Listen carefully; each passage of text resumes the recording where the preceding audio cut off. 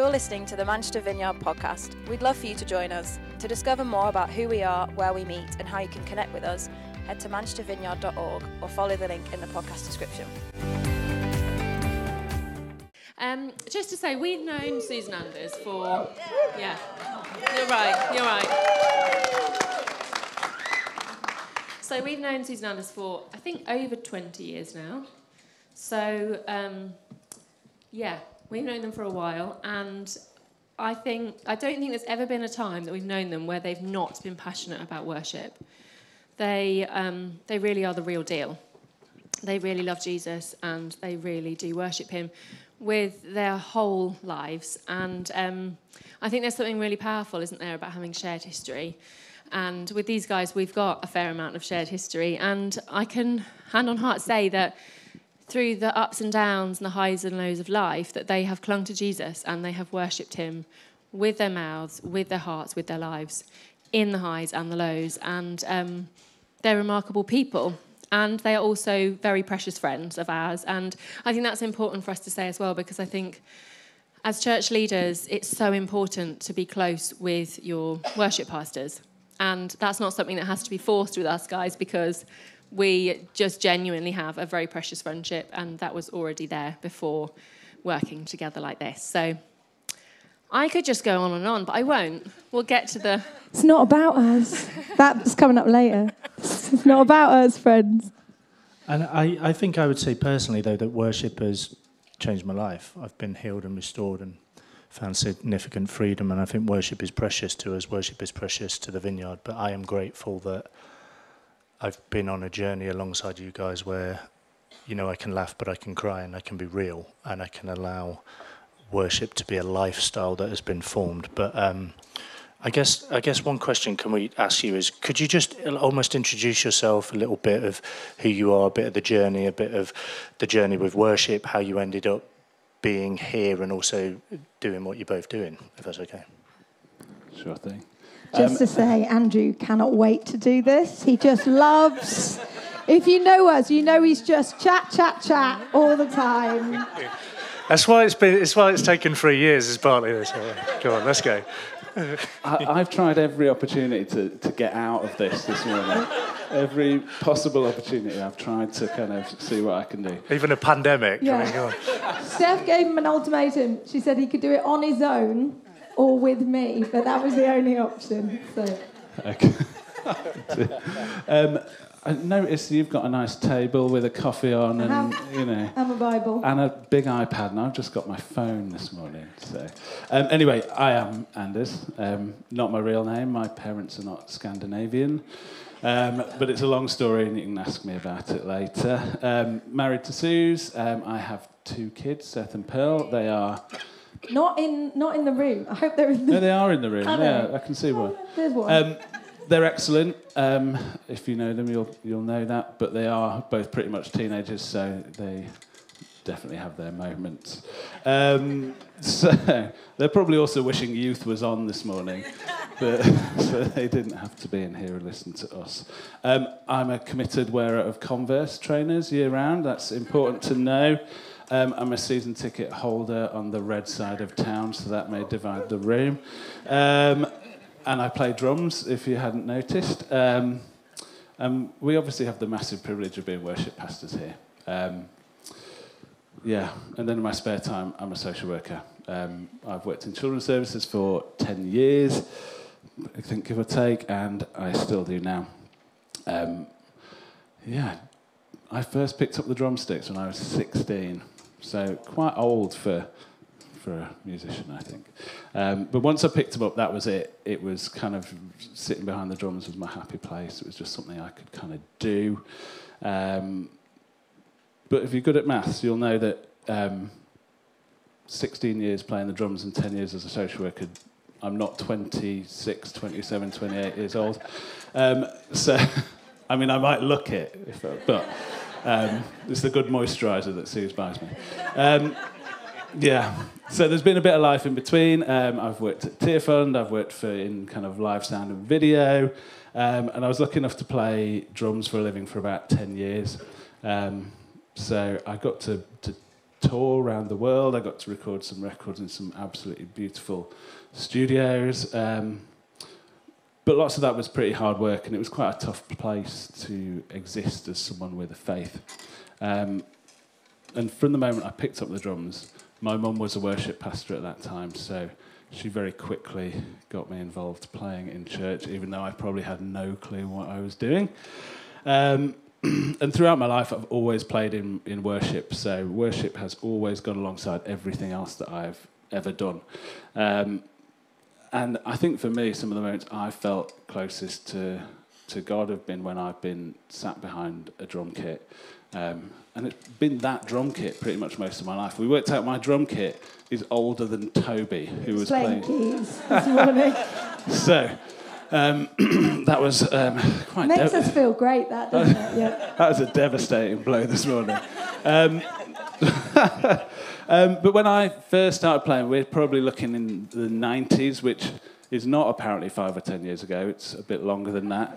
I wasn't really interested in kind of worship music, Christian music. It wasn't something that got me desperately excited. I was excited by all the bands that were around at the time, so I was dead into the Stone Roses and Radiohead, and as any good Christian in their 40s, I was well into U2 as well.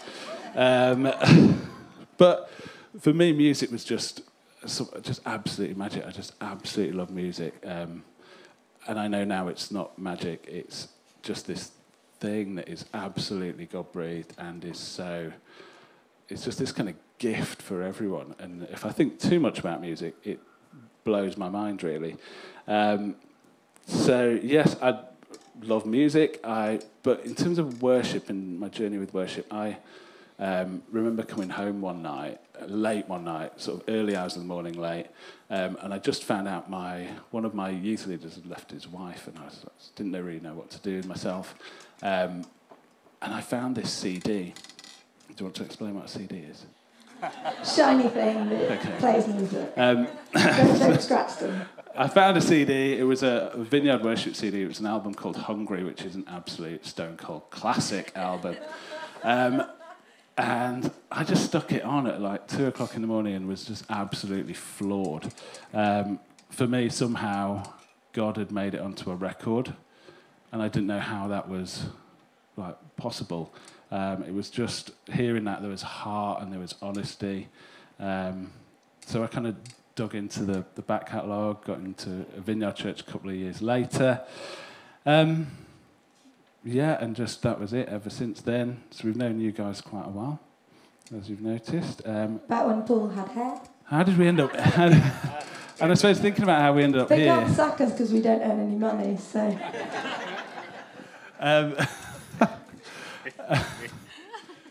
We remember when you left Reading and we said to you, when you plant a church, let us know. And you said that's fine. To which we were like, well, we're not planning to plant a church, so... Sorry. And you said it every 6 months since, and we said we're not. You planning to plant a church yet? No. So they said definitely not, and here we are. So, yeah, when we knew it was Manchester, I immediately put me and Steph on the waiting list for a season ticket at United.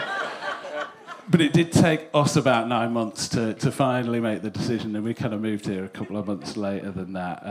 But when we moved to help with this church, we just felt our kind of role was to say yes to things. So then... And feed people. Feed people. Yeah. And, yeah, we felt that ever since. And then when we got to us being asked to take this on, we said yes again.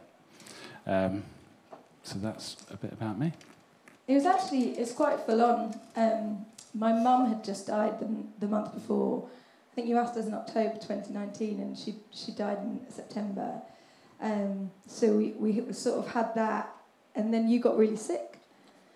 And then there was a pandemic for 18 months, so our first sort of almost 2 years of being worship pastors was not in the most ideal of circumstances.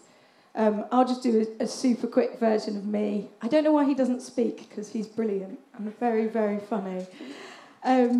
I grew up on a farm in the middle of nowhere. I went to Methodist chapel. My first chapel had 12 people in it, and would smell of a gas fire and woodworm. But ever since I was tiny, I loved singing, and I used to realise that when I would sing these Methodist hymns, there would be juice on some of them. Something would be going on in some of them. And then similarly to Andrew, like during the late 90s, I just didn't want anything to do with Christian music. It was also naff and cheesy. And I was loving all of the bands like Skunk Anansie and, Radiohead and all of that. And in comparison, Christian music just sounded completely lame. And I went to different churches, sort of all got a bit messy at my home church. We ended up in a free church, and then I was at uni. And I remember like recommitting my life to God, but also telling him, I'm staying in this church, but just so you know, I can't cope with the worship. And I think part of what it was is it was like the worship was sort of detached from the reality of the people's lives that I knew, and it was sort of shiny. And it didn't seem to give me space to like bring my stuff. And it was actually when I was, I think, just 20, that someone played me the next album after Hungry, actually, which was called Holy, which is a Vineyard worship album. And I had the exact same reaction as Andrew. I just was completely floored. And I was like, this is what I've been looking for. It was this incredible album. It was so brave. It was like loads of genres all on one album. But the lyrics, there was like this one song that it went, I don't want to grieve you. You are my precious lover. I don't want to wound you. Outside you, there is no other who longs to be close to me. And I just remember, like, that's true. And I can sing that. And by a series of sort of coincidences, I ended up in a Vineyard church where my sister had already picked out my husband for me. That's another story. Come and find us later. Which is where Paul and Steph were. And for the whole of that summer, straight after I'd finished uni, I just would carefully apply my makeup because of the aforementioned future husband. And then it would just fall off my face as I just wept. And pretty much every Sunday, about 2 songs in, I'd be gone. And the Lord came and found me and held me. And my very messy life, which was a mess almost entirely of my own making, I just, in worship, I could just be myself before God, and it really did hold me. And that's it. Ever since started getting involved with Vineyard, I've sung on some albums, you've played on some albums, we've played at some other conferences, but it's really not about that. It's about this thing that we do together on a Sunday. And that's why we're here. Long introduction. To sort of explain why we do this thing up the front and why we particularly sort of do it the way we do it here at Manchester Vineyard. I think it feels important for me to say that what we're not trying to communicate is this is a clique, but shared heritage is important because it involves discipleship and we go on a journey together. And so the reason we do things like the weekend away is because you say, come and be part of this journey of discipleship and relationship, and we get to know each other. And one of the things we love about you guys is you become like mothers and fathers, and as we're mothers and fathers, we try and raise sons and daughters, and we invest in people. And I just had a moment of remembering, Anders, when you were sharing that your dad actually did that to me when I was about 20. Just in a moment of ministry, he just held my hands and said, I believe in you. And moments like that change your life, where you actually raise sons and daughters and you believe in and you invest in people. The other thing I just wanted to mention is, people may not know this, but when you guys moved here, just having shared how precious worship is to you, we said, would you come if you never led worship and you were never involved in worship? Because it's important. We lay these things down and we say, I just want to do what the Lord's doing. This isn't about position, this isn't about title, this is about dying and serving. And of course, you still did, because that's the kind of people you are. But we are blessed that you now do what you do. I forgot to say what I do. I work for the BBC, by the way. I work for BBC Radio 5 Live. Just to say that, because we do this like not as our paid-for job. So please know that. we're just as passionate about it as if it was our full-time thing, but that's kind of and how I think it that's rolls. worth mentioning, that I think some people assume that this is what you do full-time because of the way you are poured out and the way you are so committed. But these guys hold down full-time jobs, they're raising teenagers, and they also pour themselves out, are so super committed to this church and to worship. And just one of the many reasons why they're so remarkable. Okay, so next question. Why sing? Why music? Why worship at all? Okay, this is a quick one. 2020, I got a bit up in my head about worship. I don't mind saying that, because we couldn't sing, could we? We couldn't sing together, couldn't do this thing. And there were some Christians in the States losing their collective minds and essentially saying, like, worship had been outlawed and then sort of attaching, like, religion and politics to each other. And I got really screwed up about worship. I'm very hard on my sleeve human, you may have realised.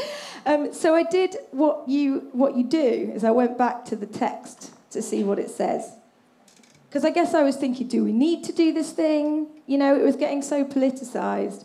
And I was like, singing carries a virus. That feels not ideal. So I went back to the Bible and I came up with this, get your pens ready, deeply theological point. We worship God because the Bible says that we should. So it's worth saying, when we talk about, today we're talking about song worship. Worship is absolutely 110% your whole life. You know that Message translation where it talks about take your everyday working and resting life and lay it before God as an offering. That's a given in this place. There's no point singing songs and acting like a complete idiot at work on a Sunday, or being horrible to your partner or whatever. You know, God's not into that worship. But we are talking about singing. So the word sing appears over 400 times in the Bible, and there are at least 50 commands to sing. Psalm 92, it is good to give thanks to the Lord, to sing praises to the Most High. It is good to proclaim your unfailing love in the morning, your faithfulness in the evening. It's all over the Psalms, which you would expect because David was a singer. But it's also in the New Testament. Colossians 3:15, let the message of Christ dwell among you richly as you teach and admonish one another with all wisdom through psalms, hymns and songs from the Spirit, singing to God with gratitude in your hearts. Or as the Message paraphrase puts it, sing your hearts out to God. Let every detail in your lives, words, actions be done in the name of the Master Jesus, thanking God the Father every step of the way.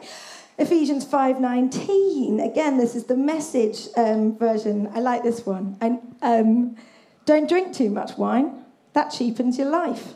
Drink the Spirit of God. Huge drafts of Him. Sing hymns instead of drinking songs.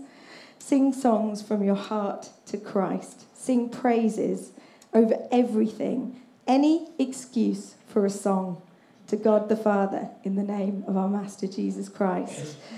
And God promises to draw near to us in worship. James 4:8 says, draw near to God and He will draw near to you. And I really hope that's your experience, like everyone in this room, whether it's listening to worship in your car or songs you learned as a kid, or whether it is this gathered environment on a Sunday. But just a little bit of facts, because I'm a journalist and I like them.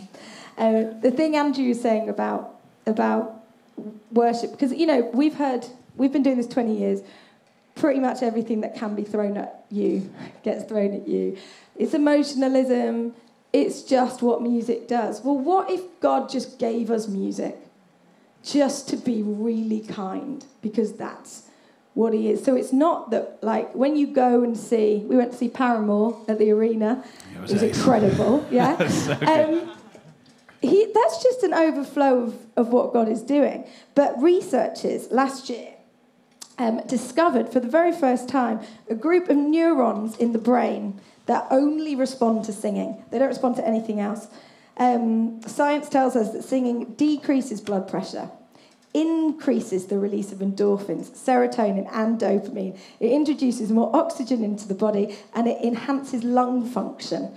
They are now using singing as a treatment for long COVID, by the way. It helps us build a feeling of community, which is why community choirs have gotten massive, and it improves your mood. It's a brilliant, I believe, it's a brilliant design from the Father, and it's just magic.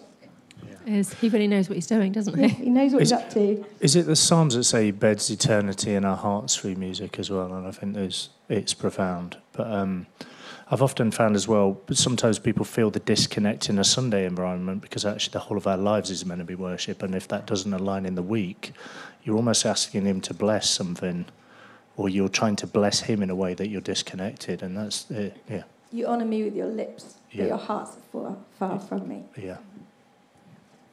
So, Soose, why don't you tell us a little bit about where you think worship with a capital W, big W worship, is at the moment? This is where we could go a bit rogue, so bear with us. That will be all right. Yeah. Yeah, okay. So, in some ways, the worship world is really healthy and thriving. You can go to YouTube, tap in your favourite worship leader. It'll make you a playlist. It'll auto-play the next mega worship hit. You can curate yourself lovely playlist to take you to and from work. And so much of that is wonderful. You can even peek in on people's live streams, check out your favourite worship leader, etc., etc. But it also runs the risk of making worship, I think, something it was never really meant to be. So worship makes money now. It makes billions of dollars. And there can be an assumption that those mega hits are directly the result of God's blessing. And I'm sure sometimes they are, but they can also be the result of massive marketing budgets. What was the fact you had about Universal? I think I have read somewhere that Universal Music Group, the big globe, they apparently have a 60% market share of the top 10 most worship songs, which is staggering. Yeah. And you might not know, when we sing a song on a Sunday, we report it, and the people who wrote it get a cut of the money, which means people who own the rights also get a cut of the money. So we just bring it up because it's worth thinking about this sort of big industry, but also because if we're not careful, it becomes something we do alone, something you curate it exactly as you want your worship experience to be. And doing it alone is just not how it's meant to go. And also, research shows that a huge amount of the songs that are really popular pretty much only cover sort of two topics, which is stuff God has done for us and stuff he will do for us. And you will say there's a lot, but worship is not about us, it's about him. And if you're not careful with what you sing, you can build some pretty terrible theology. If you start to, it's like a drip effect. If you see like water can make its way through stone over thousands of years. So if you keep singing that basically God's going to fix everything for you, and then he doesn't, you've got a bit of a crisis of faith. Romans 8:28 says, we know that in all things God works for the good of those who love him and have been called according to his purpose. But that is different from singing that God's going to just sort of fix everything. And when you look at the big stages and the beautiful people, it can make it feel like that's what's needed for worship to be impactful, is lights and haze and really charismatic people. But the truth is, God just desires our hearts. He's always going on about David. He's always David this and David, not David who was singing this morning, although that was beautiful. So Isaiah 29:13, these people come near to me with their mouth and honour me with their lips, but their hearts are far from me. Amos 5:23, away from me with the noise of your songs, I will not listen to the music of your harps. Again, the Message version says, I've had all I can take of your noisy ego music. So we have to be really careful what we sing. And we are really careful about what we choose to sing. And there's nothing wrong with a bit of lights and production.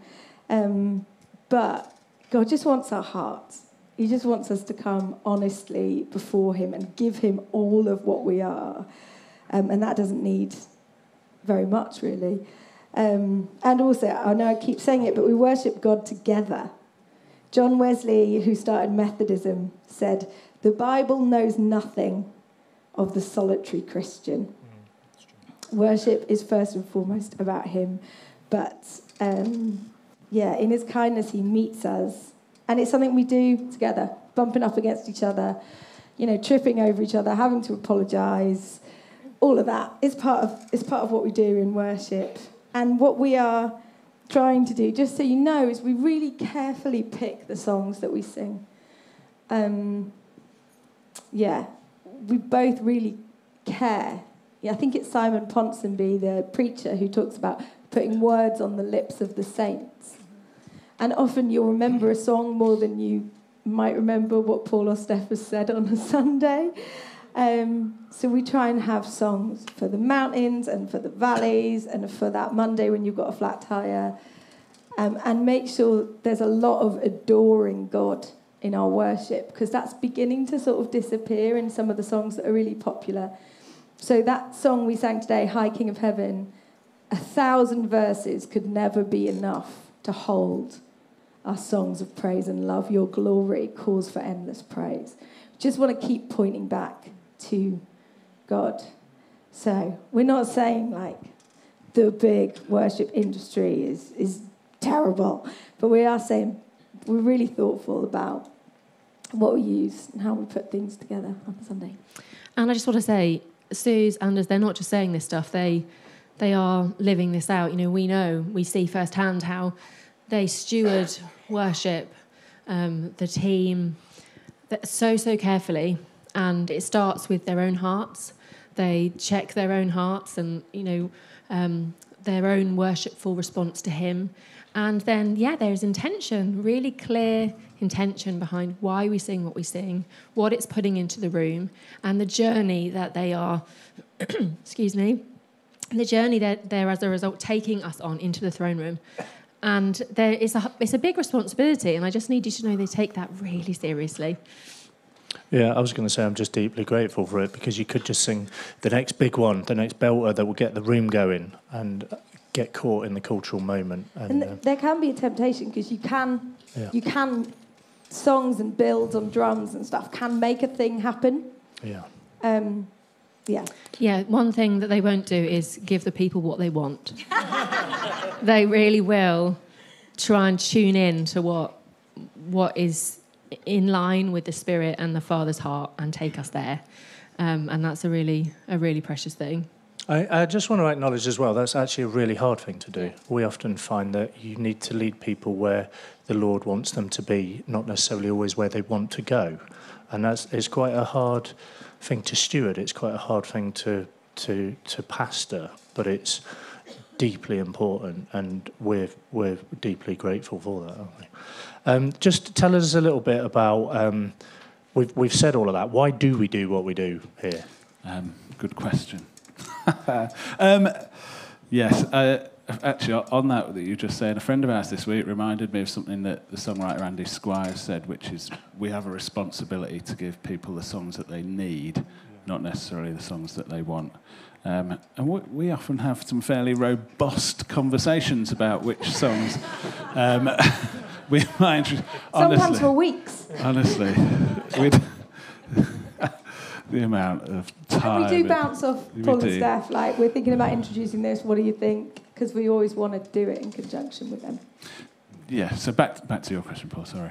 We're really lucky in the Vineyard. We have a kind of history and a heritage in worship, and we've got values that kind of underpin everything we do. For those people on our team, we bang on about these values a lot.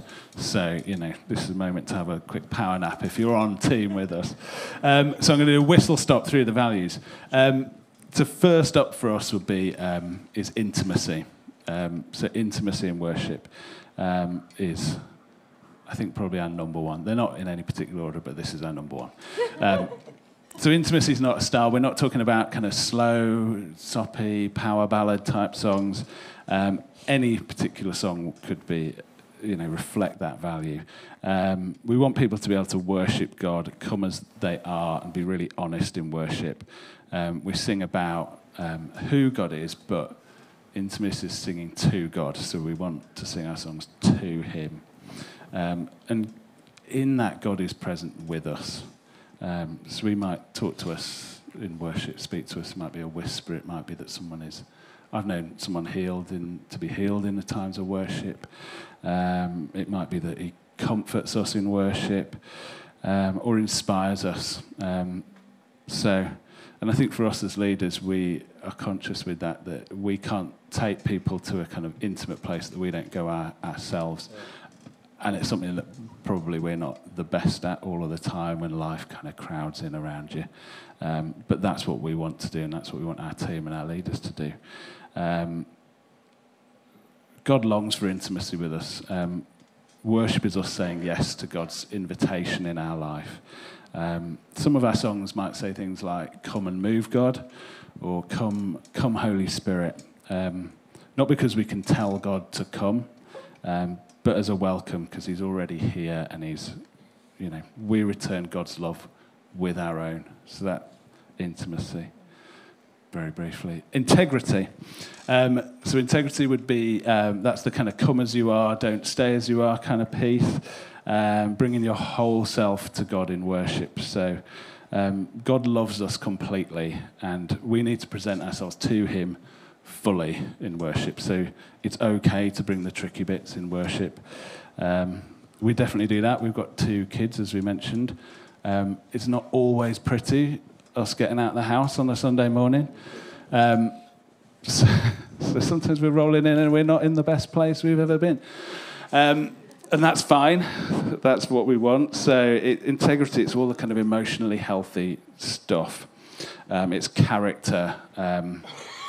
But we worship knowing we can come as we are, but we want to leave knowing more of what we can be and what we're meant to be. Kingdom expectation, this is a newer value. This is very exciting. Woo, for the new value. This is about when we worship, we expect that God will meet with us. So we go into worship with expectancy, and that's what we would want for the whole church. So worship should change something in us on a Sunday, and we need to always continue to choose to worship. We want to create spaces for waiting and listening.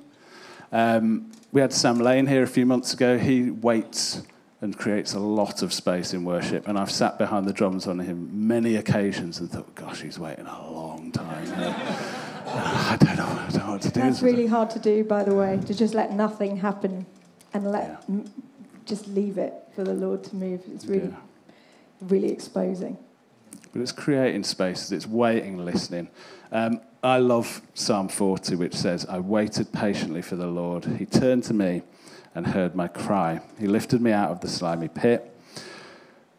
He set my feet on a rock and gave me a firm place to stand. He put a new song in my mouth, a hymn of praise to our God." And that's it. That's the kind of kingdom expectancy thing.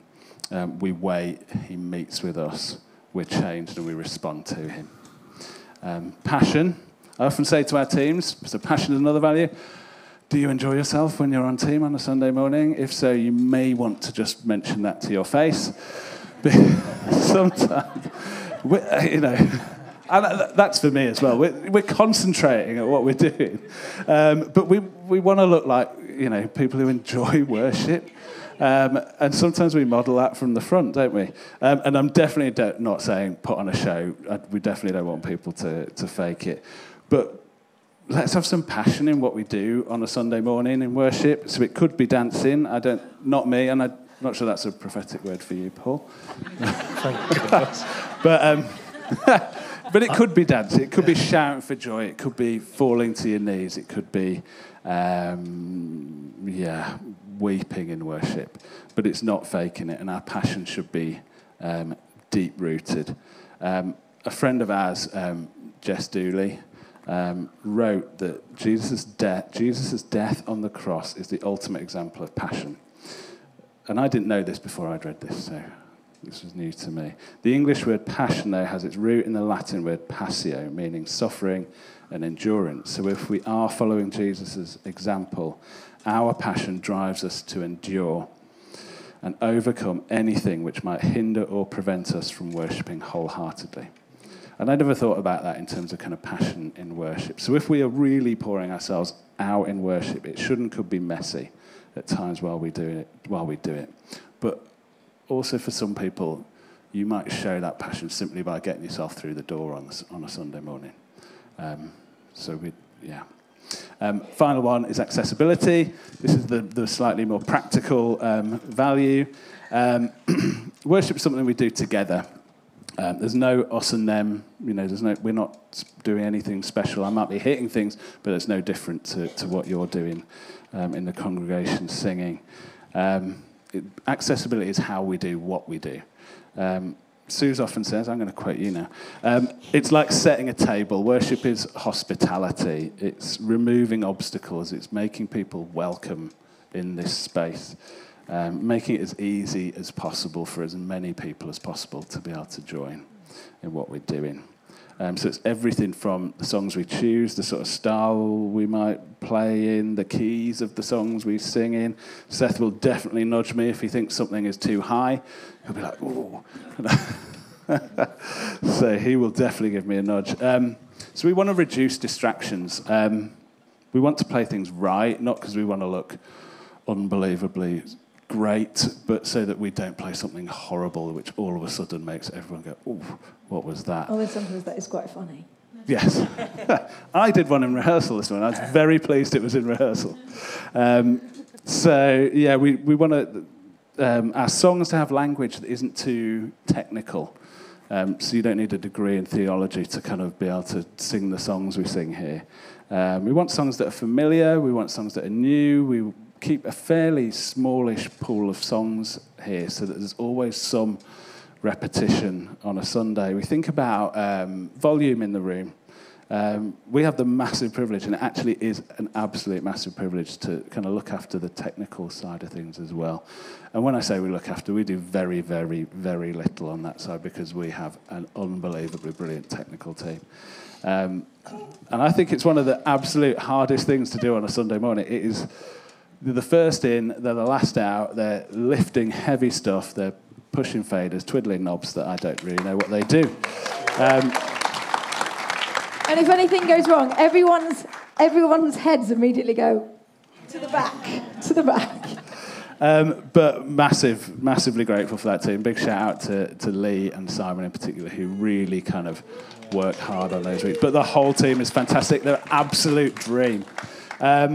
But yes, going back to volume. There's no magical correct volume that they're trying to hit, and if they put these faders in these positions and these knobs in this position, it will suddenly be perfect for every single person in the room, because it won't be. There's no magic number. For some people it might always be too loud, for some people it might always be too quiet. But they work really, really hard at it.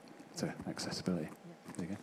Yeah, there's some absolute gold in there that we could dwell on all of them for quite a while.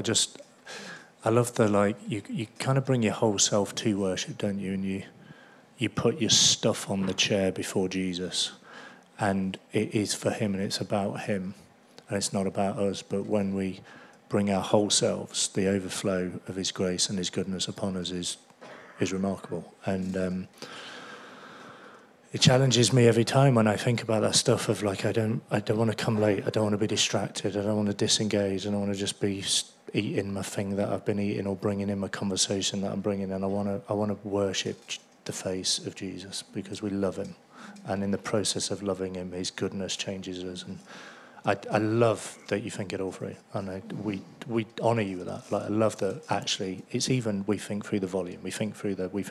So yeah, thank you. What's the?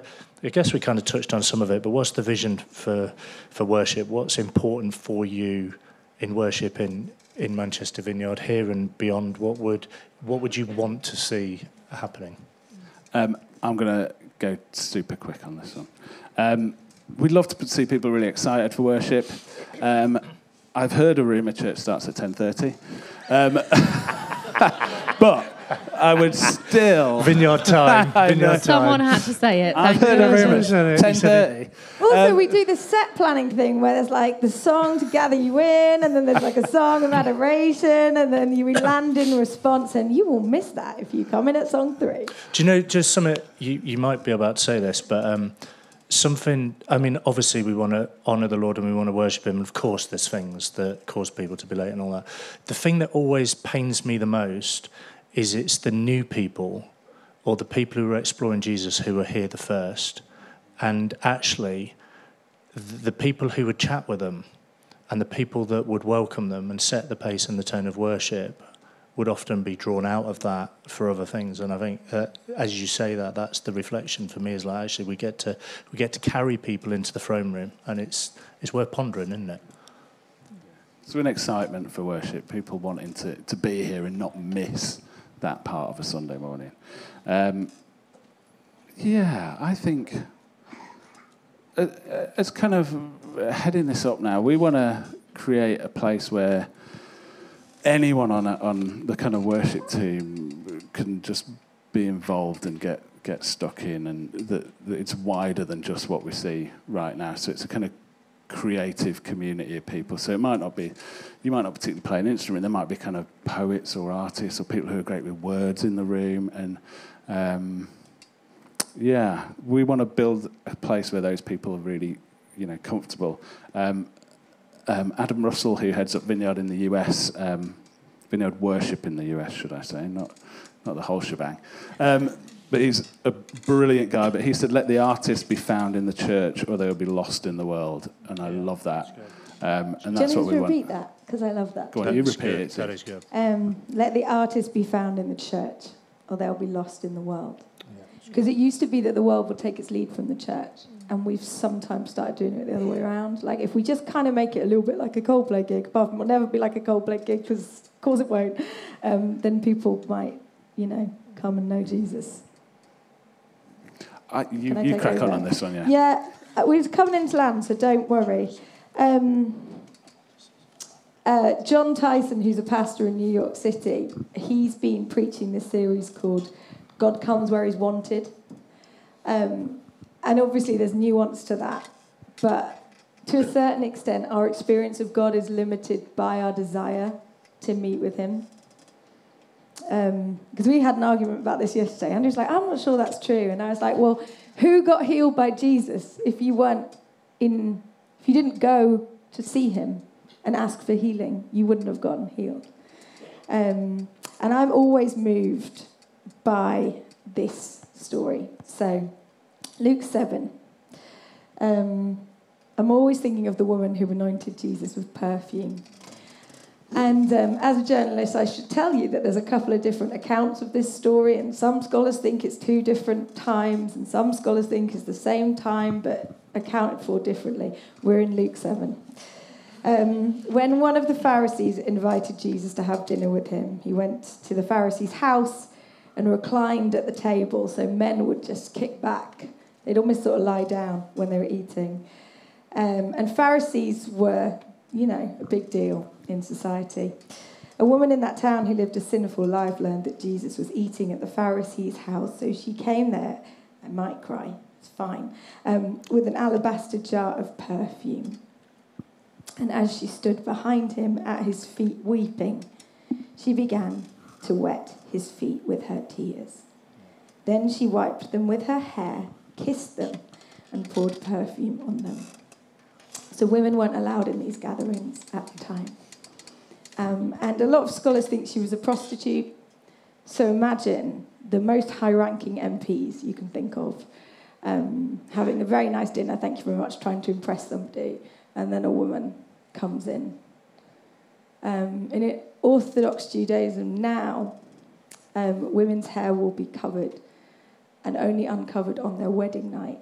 And then they shave their head and they wear wigs for the rest of their life. So for this woman to come and to wipe Jesus' feet with her hair, They were furious. The Pharisees were so angry. When the Pharisee who'd invited him saw this, he said to himself, if this man were a prophet, he would know who is touching him and what kind of woman she is. She is a sinner. And Jesus answered him, Simon, I have something to tell you. Tell me, teacher, he said. 2 people owed money to a certain moneylender. One owed him 500 denarii and the other 50. Neither of them had the money to pay him back, so he forgave the debts of both. Now, which of them will love him more? Simon replied, I suppose the one who had the bigger debt forgiven. You have judged correctly, Jesus said. Then he turned to the woman and said to Simon, do you see this woman? I came into your house. You did not give me any water for my feet, but she wet my feet with her tears and wiped them with her hair. You did not give me a kiss, but this woman, from the time I entered, has not stopped kissing my feet. You did not put oil on my head, but she has poured perfume on my feet. Therefore, I tell you, her many sins have been forgiven as her great love has shown. But whoever has been forgiven little loves little. Then Jesus said, your sins are forgiven. The other guests began to say amongst themselves, who is this who even forgives sin? And Jesus said to the woman, your faith has saved you. Go in peace. I just think she knew who Jesus was. The audacity of this woman to interrupt this meal, doing something she was categorically not allowed to do. She had an idea of who Jesus was. She risked ridicule, social mockery, and the perfume she spilled on his feet was really expensive. In Mark 14, another account of this, Jesus rebukes them, saying, leave her alone. She has done a beautiful thing to me. And done right, I think this story shows what worship should be. It should be beautiful. It should be extravagant. It should be costly, and it should be pointless.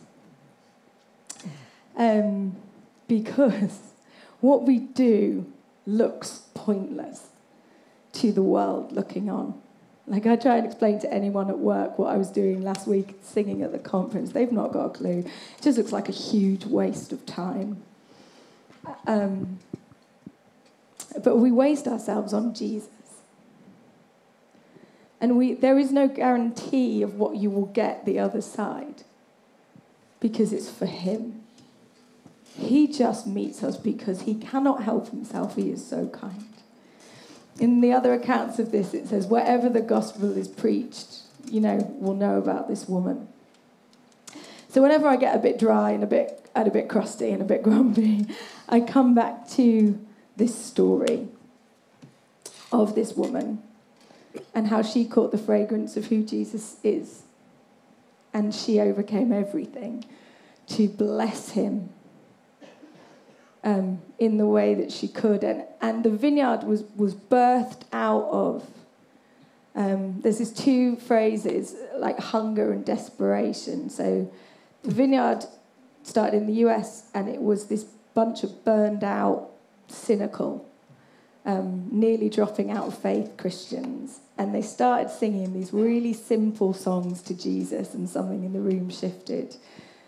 And that's why we're here. This particular version of church, 50 years later, almost.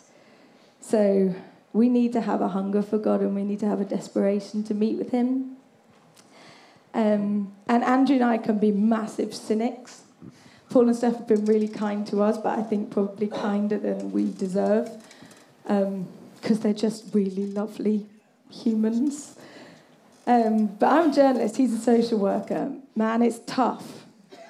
So we can tend to cynicism, but when life is hard, and it often is, God can be at the back of our minds rather than the front. But underneath everything, I am desperate to know God and be known by him more.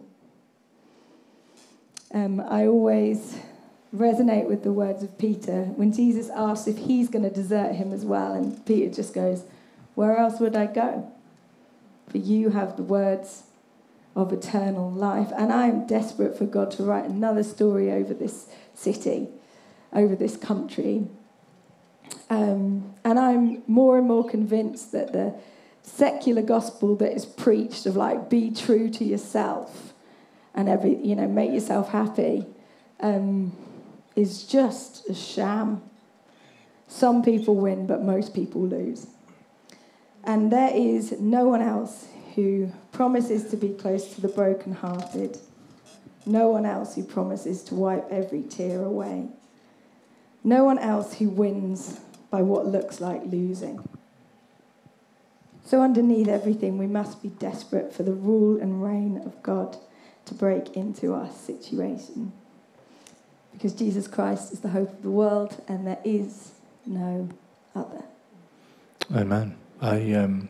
We see that hunger and desperation in you, and we see how you've bred that in the culture here, and we're deeply grateful, and we love you, and we love you for what you bring. I think, I guess just the final thing I wanted to say is, before we planted, I would say we're worshippers. We've been healed in worship. The Vineyard has been birthed out of this worship thing. It's precious. Before we planted, the amount of words prophetically spoken over this church over worship was unbelievable. It's partly where even the love Manchester, love Jesus, love Manchester kind of language is like, let's just keep this really simple and be a people spent on him. I feel like this is quite a significant moment. So many words were spoken over the culture of this city, the birthing of the influence of music over this city over many years. Numerous huge bands and songs have come out of it. And would it be that would come from a place of intimacy and dependency and desperation before the Lord, that would write new songs and see a new shaping of culture in a remarkable way? And I actually feel the delay of us having this conversation has just been partly about the timing of, like, would we now individually and collectively form in utter desperation before the Lord? We'd love for there to be songs. I was chatting with Adam Russell, who heads up Vineyard Worship in the US, and he said, it is massively precious. You guys just need to keep digging for the gold in Manchester. Make a place where the real thing is available, and it will be a word for those who have ears to hear. Amen. Well, why don't we pray? Let's stand. Soose Anders, will you just pray over us as a church? Father, we're so grateful. You're so kind.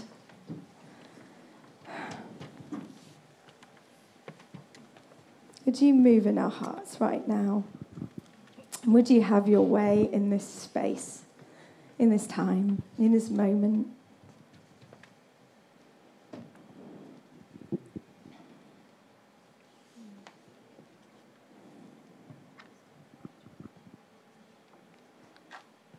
Lord, we want to praise you with all that we have, but we know that we so often fall short. We thank you that you already know that. So Lord, would you birth this hunger to know you more in this church family? And would you move in our hearts this morning?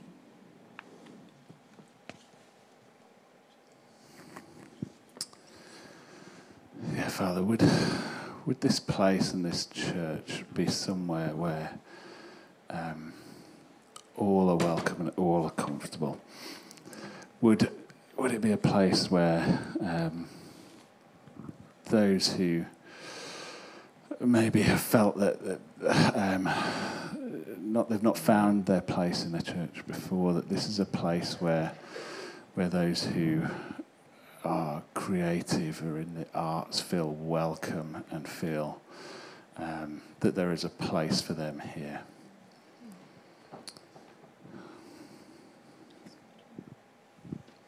I'm reminded, I think someone spoke about this last week. One of the worship leaders last week at the conference reminded me of the old, I think it was a Matt Redman song about coming back to the heart of worship. And Father, would you, where we've made this something that it isn't, in any of us. Would you help us just correct that course, Father? Would you bring us back and keep us on a track and a focus that is only on you, Father?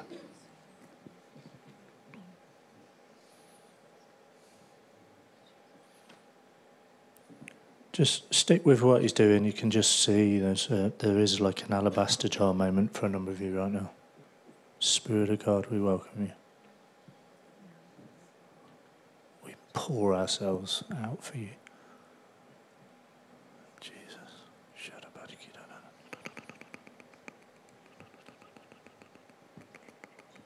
Yeah, Lord, break it, release it, Lord. Release it, God. Release it.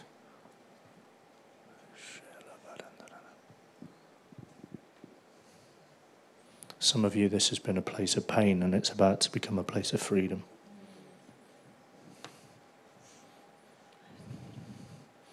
Of course it's fought for. Of course the enemy would go after it. Lord, make it a place of freedom.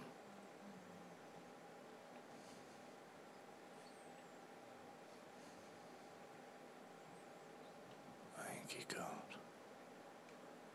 Thank you, God.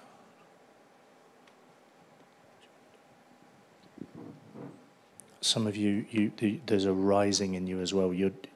We're called to be worshippers. I couldn't play a musical instrument if I tried, but I'm spent on him. It's calling us to be spent on him.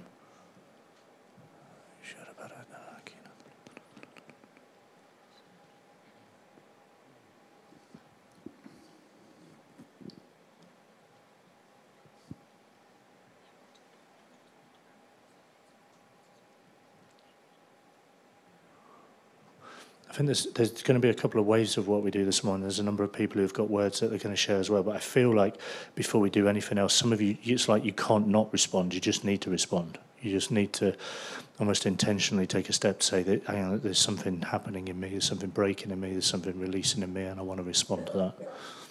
Why don't we just do that now as we're stood? It's easy for people to get it. You may never have been in a room like this before, but you're just like, I've got to do something with what's just currently happening with me.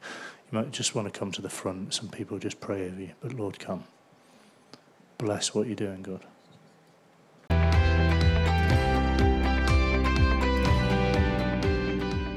Thanks for listening. To find out more, head to manchestervineyard.org or follow the link in the podcast description.